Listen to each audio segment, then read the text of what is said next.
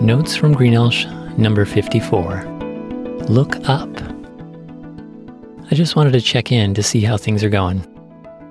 Last week, we took my daughter to a birthday camping celebration for her friend at Big Sur. Although Highway 1 is still closed, there's a back way through Fort Hunter Liggett, which is longer but also very scenic. As we descended the last part of the mountain pass down to the Big Sur coastline, I was surprised to see small patches of snow in crevices shaded from the sunlight. It's been raining up there, and I guess it's gotten cold enough to actually snow, right above the beach. Wow. The snow reminded me of this time last year, when I went on a ski trip with my students. It was incredible weather and perfect snow conditions. At the end of the day, I'm glad I went up the mountain one last time before the bus ride home. The view from there was spectacular.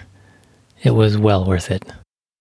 As I've written, whenever we are willing to take a step of faith and go farther in or higher up with God, He always blesses us with a broader perspective.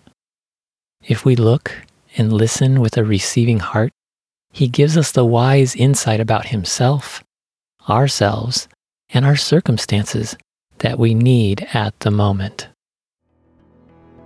I'm hopeful you will take these words to heart.